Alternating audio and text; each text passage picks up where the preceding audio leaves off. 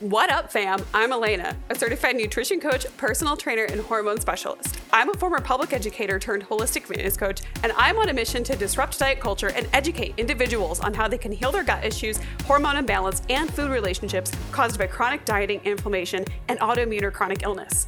My philosophy for coaching is simple: eat more, move better, feel amazing, because life is too short to feel like shit. So let's dive in. All right, everybody, welcome to another episode of What the Funk. I'm Elena. If you guys don't know me already, hi, nice to meet you. If you do know me, welcome back. If this is your first time listening to the podcast, thank you so much for tuning in. If you are a loyal listener, again, thank you for tuning in. If you do get some good information, some nuggets, some solid things that you feel like, man, I'm really glad I listened to that today. I feel like I learned a lot about my body and what's going on with it, or just learned something new, especially if you are also maybe a fellow coach who is listening and you're like, man, this is going to help me maybe implement some strategies with my own clients dealing with PCOS and maybe even insulin resistance today. Drop me a rating and review on the podcast. The podcast overlords love that kind of stuff. They then push the podcast out to other people who are maybe listening to similar things. And as always, my goal is to help people get educated and empowered and just get more information, because knowledge is power. So we're coming at you today. I got a little iced matcha,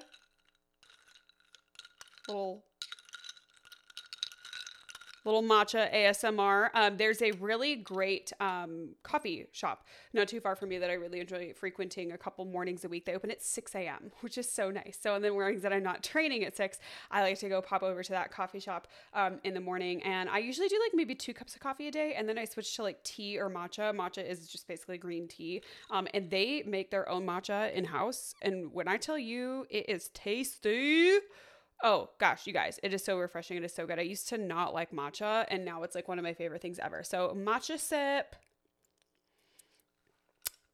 So refreshing, especially because it's getting a little warmer out here in Arizona. It's going to be 90 today, which is actually cooler than it has been. Yesterday it was cooler too. So hopefully wherever you are getting some good weather. All right, so what are we talking about today? So the last 2 episodes that we did, I did sort of a Q&A, in which we talked about a lot of topics. And one of the topics that I thought would be good as sort of an expansion episode on that is talking about PCOS as well as insulin resistance, and how PCOS and insulin resistance are related. So you might be dealing with one or both of those situations. So we're gonna just jump right in. So first of all, I need to put a little bit of a disclaimer. The way that I'm going to refer to some things in description of people's bodies, I just want you to know that my take on body size is that your body size does not determine your health. It does not determine your worth, right? I'm very much a body neutral coach. But when we're talking about excess weight gain, fat storage patterns, things like that, there might be individuals who categorize as in the generalized concept of being overweight. Now, this is not going to be a conversation exclusive to individuals who are holding on to higher body weight or bigger body size, right? They're living in that body, because PCOS and insulin resistance can affect all body sizes and all body weights. It's not discriminatory against that. And we're going to talk about a little bit why. So I just want you guys to know that I'm going to be referencing and maybe saying certain words, but I just want you to understand that it's not that I'm referencing them as a bad thing. I'm just referencing them as a fact, right? Because let's be real, fat is not bad. If you are somebody who would say, yes, I'm fat, that's not like a knock against you as a person, right? People like to resonate, diet culture is like, fat is bad. And oh my gosh. Or they say things like, oh, you'd be so pretty if you weren't fat. And you're like, no, I'm fat and I'm also pretty, right? So the two are not like, you can be overweight or fat or whatever you want to call yourself, and that doesn't exclude you from being able to access resources. And it shouldn't exclude you, even though it sometimes does.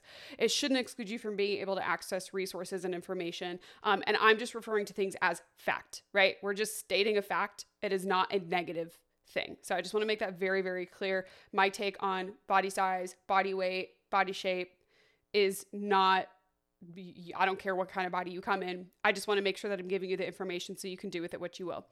All right, so PCOS, what is it? It is a acronym for polycystic ovarian syndrome. In order to get a medical diagnosis for this, which getting a medical diagnosis for this is kind of neither here nor there. A lot of times getting the diagnosis can help you access further testing resources, diagnostics, things like that, that could be beneficial, especially if you have a lot of complications stemming from this PCOS, this polycystic ovarian syndrome. The standard is the Rotterdam criteria, and you have to meet 2 out of those 3 criteria in order to be diagnosed with PCOS. And this 3 criteria that you need to meet at least 2 of is you have cystic ovaries, which polycystic ovarian syndrome, you are hyperandrogenic, which means you have elevated levels of testosterone or androgens in your system, and you have an irregular cycle. So you don't have a regular 28 to 32 day cycle. Your cycles might sometimes be 35 days or 40 days or like 50 days. And then sometimes maybe they're like 20 days, right? So you have an irregular cycle to some degree. Maybe you have like a cycle between bleeds, you go like 3-4 months, right? And that's what we would call an irregular cycle. And what's funny about this PCOS, this label is, right, you're thinking, well, don't you have to have cystic ovaries to have PCOS? And technically, no. You can just be hyperandrogenic and have an irregular menstrual cycle and be diagnosed with PCOS, right? Again, it's a blanket diagnosis that just encompasses a lot of different symptoms, which might be irregular cycles, painful cycles, lots of mood swings, severe PMS. You might be dealing with more acne than somebody else might be dealing with. You might be having more body, more facial hair due to the elevated androgens. You might deal with issues or concerns with infertility. You might deal with more pelvic inflammation and pelvic pain, and digestive issues also due to, because your pelvis is like, dude, it's like right next to all of like your digestive organs. So like that inflammation within your pelvis can affect your digestive system as well. You might have cysts on your ovaries. You might deal with burst cysts, which are so painful. You might have some unwanted weight gain. And then the further contraindications of this could be, and this is where we're going to get into some other health issues that kind of come alongside PCOS, is remember, PCOS is a blanket diagnosis, and it is a hormonal imbalance at its true core. It is a hormone imbalance. The why of it sometimes doesn't always matter, right? Sometimes we're so obsessed with figuring out why did this happen? Why me? Blah, blah, blah. And it's like, it's sometimes good to figure out why. And sometimes it's like, this is the situation that I'm in. I'm going to make the best of it and gain as much knowledge as I possibly can. So things to know about PCOS, some additional contraindications or further complications that you might experience that are pretty common with PCOS, right? However, it can become elevated. Now, the reason that this happens is due to more usually visceral belly fat due to high androgens and low estrogen. Well, what is your high androgens or elevated testosterone have to do with your hormones and your development of belly fat in the midsection? And visceral fat is going to be that fat that's around the organ. So this doesn't always necessarily mean that you're carrying, you're like overweight or you have more fat in your midsection. You might, but I've seen people that, you would look at them, they don't look like they have a lot of midsection fat, but they're visceral fat, right? That fat around the organs is more elevated. This tends to happen because of the elevated androgens associated with PCOS. This can cause insulin levels to remain elevated because there are androgen receptors on the liver and the pancreas. High androgens can lead to, and because of that, this can lead to hyperinsulinemia or more insulin, which is then where people deal with issues with blood sugar management, energy management, and this can lead to more visceral fat being stored in the midsection, which then leads to those elevated triglycerides. So if you ever wonder why that happens, there's a sort of basic overview of how that happens. When this happens, when we have these elevated triglycerides and low HDL, this can cause inflammation throughout the rest of the body. And this is, again, another thing that I see with PCOS is we really need to focus on the management of inflammation at the end of the day. Because this can then show up as fatigue, brain fog, systemic stress within the body. It can cause issues with your thyroid function down, as like a sort of a down downstream effect. There we go. I was trying to think of the word. So it's kind of like a, it starts at the top of the stream and everything kind of trickles down, and it's going to eventually hit other systems within your body, right? And so those are pretty common things to know with PCOS from like a basic health standpoint. You can have that higher level of visceral fat, elevated cholesterol, issues with inflammation, and then that can in turn sometimes spur on even more disease. So unfortunately, a lot of people who have one chronic or autoimmune illness will usually get diagnosed with another. I'm a perfect example of this, right? I had untreated endometriosis, unmanaged endometriosis, or it was being managed, but it wasn't being managed well because I was just put on birth control to quote unquote fix shit. And if you don't know how I feel about that, go listen to episode 2. I'm actually going to have some more birth control specific podcasts coming up here. But I had this undiagnosed endometriosis, and it's said the statistic is about if you have like an unmanaged chronic or autoimmune illness, that additional inflammation is going to spur the onset of another chronic or autoimmune illness within 7 to 10 years. And I had this endometriosis causing the systemic inflammation in my body, and then eventually got diagnosed with Hashimoto's, which is autoimmune thyroid disease, right? So again, a lot of people that I see walking in with PCOS, they walk through my, proverbial door, because I'm an online coach, right? I don't have like a door. They get into my DMs, we start talking, and it's like, I have PCOS and that's extremely common because of this inflammation, because of the high androgens, because of the elevated insulin. And we're getting into how this also relates to insulin resistance down the road. And so one common thing I see going back to birth control is used to manage PCOS. But here's the thing. PCOS is already a hormone imbalance. Birth control was developed to disrupt body's processes at its core. Going way back to the 20s, 30s, 40s, 50s, birth control was meant to disrupt the body's natural pathways, not to fix them. It was meant to be a disruptor, right? So how can you fix an imbalance with something that was already meant to disrupt? And I feel like there's a big disconnect within, the medical community. They're just like, oh, we're going to slap birth control on it because it's going to shut everything down and quote unquote regulate it. But here's the thing. It's so often it's prescribed to like help regulate even like an irregular period, but you're not having a period when you're on a birth control pill. You're not truly ovulating. And even with an IUD, you can technically still ovulate depending on how your body is responding and what type of IUD it is. You can still technically ovulate, but you're not going to be able to sustain a pregnancy, right? And sometimes with that, because that even that IUD is really concentrated, it can actually cause irregular cycles, right? You should technically be ovulating at some point, but you're not. And so all of these things are meant to disrupt that natural pathway of estrogen, progesterone, testosterone, triggering an egg, ovulation, things like that, right? So you can't fix something with something that's already meant to break a system that is meant to exist in peace. Just putting that out there. So that's my take. If you continue to stay tuned into the podcast, shameless plug, you will hear me talk just more about birth control and its impact on the body and how this impacts very common issues that people deal with today. So what is insulin resistance? Let's get into this because this is a big question, and this is something that I see a lot. Unfortunately, the American standard diet, very highly processed foods, very low in nutrient intake, very, very stressed out lifestyles, populations, societal expectations, right? All of this leads to this sort of perfect storm of insulin resistance. And insulin resistance is usually a lifestyle-induced state of being, right? So let's talk about, however, obviously with the, PCOS, it can have some other sort of root causes, but let's start with the basics. If you listen to part 1 of the Q&A, I kind of went over some of this stuff, but I'll do a little crash course on it again if you're new to the podcast, or just a good review, because it never hurts to hear this information multiple times. So you eat, your blood sugar elevates. Okay. So you eat, things have sugars, carbs, nutrients, your blood sugar spikes, and then your body releases insulin, right? The pancreas releases insulin, and that is meant to lower blood sugar. Now that glucose is stored in your liver and your muscles as glycogen.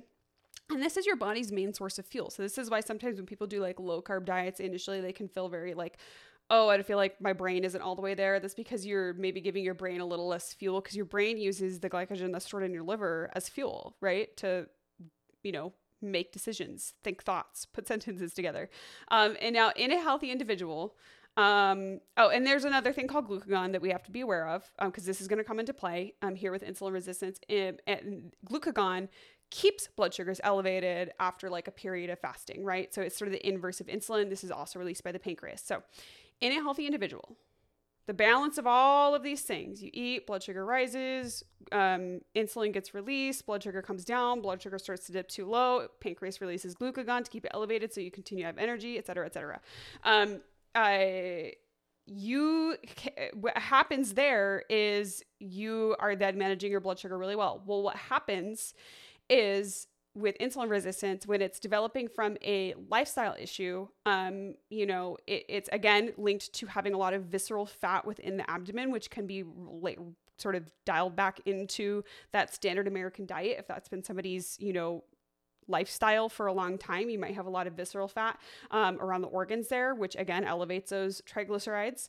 But again, you don't need to be overweight or in a bigger body in order to experience insulin resistance. It can happen to anybody at any body size. It's really a lifestyle thing, unless you're having PCOS, and then it could be potentially a lifestyle connected to that process with the androgens. So insulin resistance is when eventually, what happens is there's too much glucose that can't be stored in the blood and the liver. And this can happen from an excess of calories, right? Or this can lead to, and then your body continues pumping out this insulin. And then essentially the tissues, your fat cells, your muscle cells, et cetera, your liver cells become sort of desensitized to this high insulin output. And then you become insulin resistant.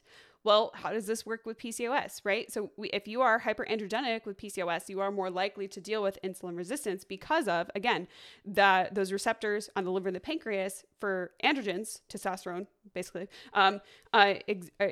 those high androgens, those receptors, you have high androgens, your receptors are taking in more of everything. This can lead to hyperinsulinemia, more insulin than the body would be producing otherwise. And then this overproduction of insulin, right? Similar to if we have a lifestyle induced insulin resistance, you keep pumping out this insulin too much, the tissues stop responding. But here's the thing is that you're also still producing glucagon. So you're just in this chronically, and in both situations, you're still producing glucagon, and you're now in this chronically elevated state of elevated blood sugar. And this is where we deal with energy management. This is where we deal with lots of high cravings, right? Like you get really bad cravings. It's not like your lack of willpower. It's probably an issue with insulin and blood sugar, right? And that whole function within your body. And then you can have that weight loss resistance. So you're likely going to gain more weight at this point. You're going to have some metabolic downtrending, meaning your body's not going to be burning as many calories at rest and things like that. And so how to address this insulin resistance specifically? Again, things that are here, they're huge, are going to be pretty much the same, whether it's somebody that's dealing with insulin resistance without PCOS or dealing with insulin resistance with PCOS. And that's going to be managing inflammation, right? So sleep and stress are going to be huge ones. Again, if you've been around, or if you're like my client and you're listening to this, you're like, oh, those things, right? That sleep and stress. If you're not making the time for stress management, you're not making the time for regular exercise. And again, I had this conversation all the time too, like with my clients. Obviously, part of my role as a coach is to kind of hold people accountable. And when I start to hear I'm too busy, I'm like, but are you really? Are you really that important that if you take 30, 40 minutes, an hour to yourself a day to take care of yourself, that everything in your life is going to fall apart?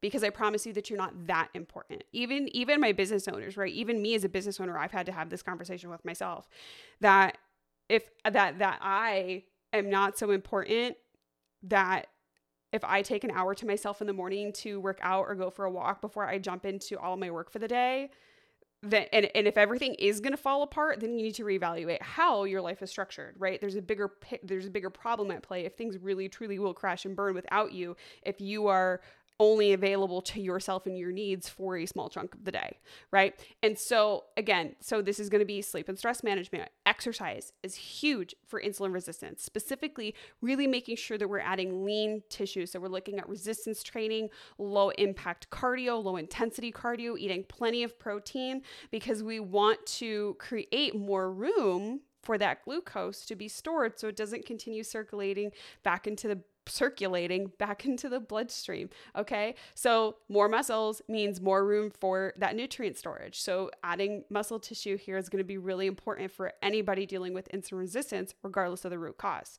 And then we're going to look at meal timing. We're looking at nutrient intake. We're looking at improving nutrient absorption through digestive health, not just through supplements, but through like functional practices with digestive health. If you're not pooping on a regular basis, right, there are things that we can do, things that we can try, such as like implementing bowel training that can help your body start to function the way that it's meant to function without necessarily having to dump a ton of supplements into the picture. A lot of times I will monitor fasted blood sugar and postprandial or post-meal blood sugar 2 hours after somebody eats to see how their body is utilizing those, how their body is starting to then respond. Because if blood sugar is really elevated at first and we start to implement some things and then we can see that blood sugar is starting to improve and slowly starting to improve, then it's like, okay, your body is starting to become more insulin responsive as time goes on. And then that's really beneficial because then that's going to all the things that we're also doing are also likely going to help reduce the amount of triglycerides that are floating around in your system. We're going to raise that good cholesterol and we're going to reduce inflammation, right? This is all good stuff. So that's how we manage it. That's how we manage it. You guys, it's not sexy. It's not sexy. Now, how you address this also with PCOS in the mix. And no one's going to like this answer because I'm not going to be able to give like a blanket answer beyond the things I've already said because every single person with PCOS presents differently. Everybody's lab work looks different. Everybody has unique issues and imbalances that they're dealing with that require that custom curated like protocol that we develop when I'm working with somebody one-on-one, right? Not every person with PCOS has insulin resistance or issues with lipids, right? That triglyceride HDL ratio or cysts, right? They present so differently and their body's, response to things is going to be different and their lifestyle implications, right? Their resources, their time and financial resources can also dictate what somebody's protocol looks like, but common themes, right? Sleep, activity, movement, nutrient intake, stress, nutrient deficiencies. Okay. Pretty much everybody can benefit, and I can very safely recommend, and I have them linked in the show notes, a really solid multivitamin and a really solid EPA DHA or like fish oil, especially for an inflammatory standpoint. You want to make sure that you're taking one that's really good. And I have my 2 favorites linked in the show notes that are not terribly expensive. They're not terribly expensive. And they're also not like fancy influencer brands. They're like really good, sort of like flying under the radar brands that me and other functional coaches go to time and time and again because they're very high quality and we can trust them and we can trust recommending our clients to spend their hard-earned money on them, right? And I like to be very mindful when I'm making supplement recommendations of somebody's financial resources and availability to implement a supplement routine, right? Because you don't need to be buying like $200 worth of supplements every single month. At least you shouldn't be, not for the long term. There might be a scenario where we hit a certain protocol hard for like maybe a month and there might be a few more things we integrate, but they're not daily drivers, right? But a solid multivitamin as well as a really good fish oil, and most fish oils on like the shelves are not going to have the right amount of EPA and DHA. So really you just get the one that I linked in the bio. You're going to have to order it online, but you want to know it. We order everything online these days. So NBD. We're going to also want to make sure we're optimizing the nutrients that are being broken down. And this is where we then get into gut health. And since today's episode is now already going on, let me see the time is already going on 23 minutes. You're going to want to stay tuned to the next episode because we're talking about reactive versus proactive gut health. So even if you're like, I don't have any issues really right now, good. Let's freaking keep it that way. What are you potentially missing that might mean you might start having problems down the road? And even if you're already having problems, these are the same strategies that I would recommend you implement. How can we be really proactive about our digestive health or nutrient absorption? And that's going to be episode 35 because wow, this is episode 34 already. Oh my gosh. All right, you guys, if you enjoyed today's episode, do me a solid, take a screenshot, share it to your Instagram story, leave a rating and review, share the episode with a friend. Let me know when you're listening because I want to know. And if you have an idea for an episode, a podcast episode, man, you guys really brought it with that Q&A episode, those last 2 episodes before this. That was really super super fun. I want to hear from you guys, what you want to hear about, because frankly, some of those topics I would have been like, I didn't know people wanted to know about this until they said something. So say something to me if you have a specific topic you want me to bring into the mix. All right, you guys have a wonderful day, and I will talk with you later. Thank you so much for tuning into the What the Funk podcast. Be sure to leave a rating and a review, and don't forget to take a screenshot. Tag me on Instagram. My handle is @elena.m.fit. I would love to hear what you want to hear on the podcast. I do respond to DMs. I would love to talk with all of you. I'm so excited for you being here today. Thank you so much for the support, and I will see you next time.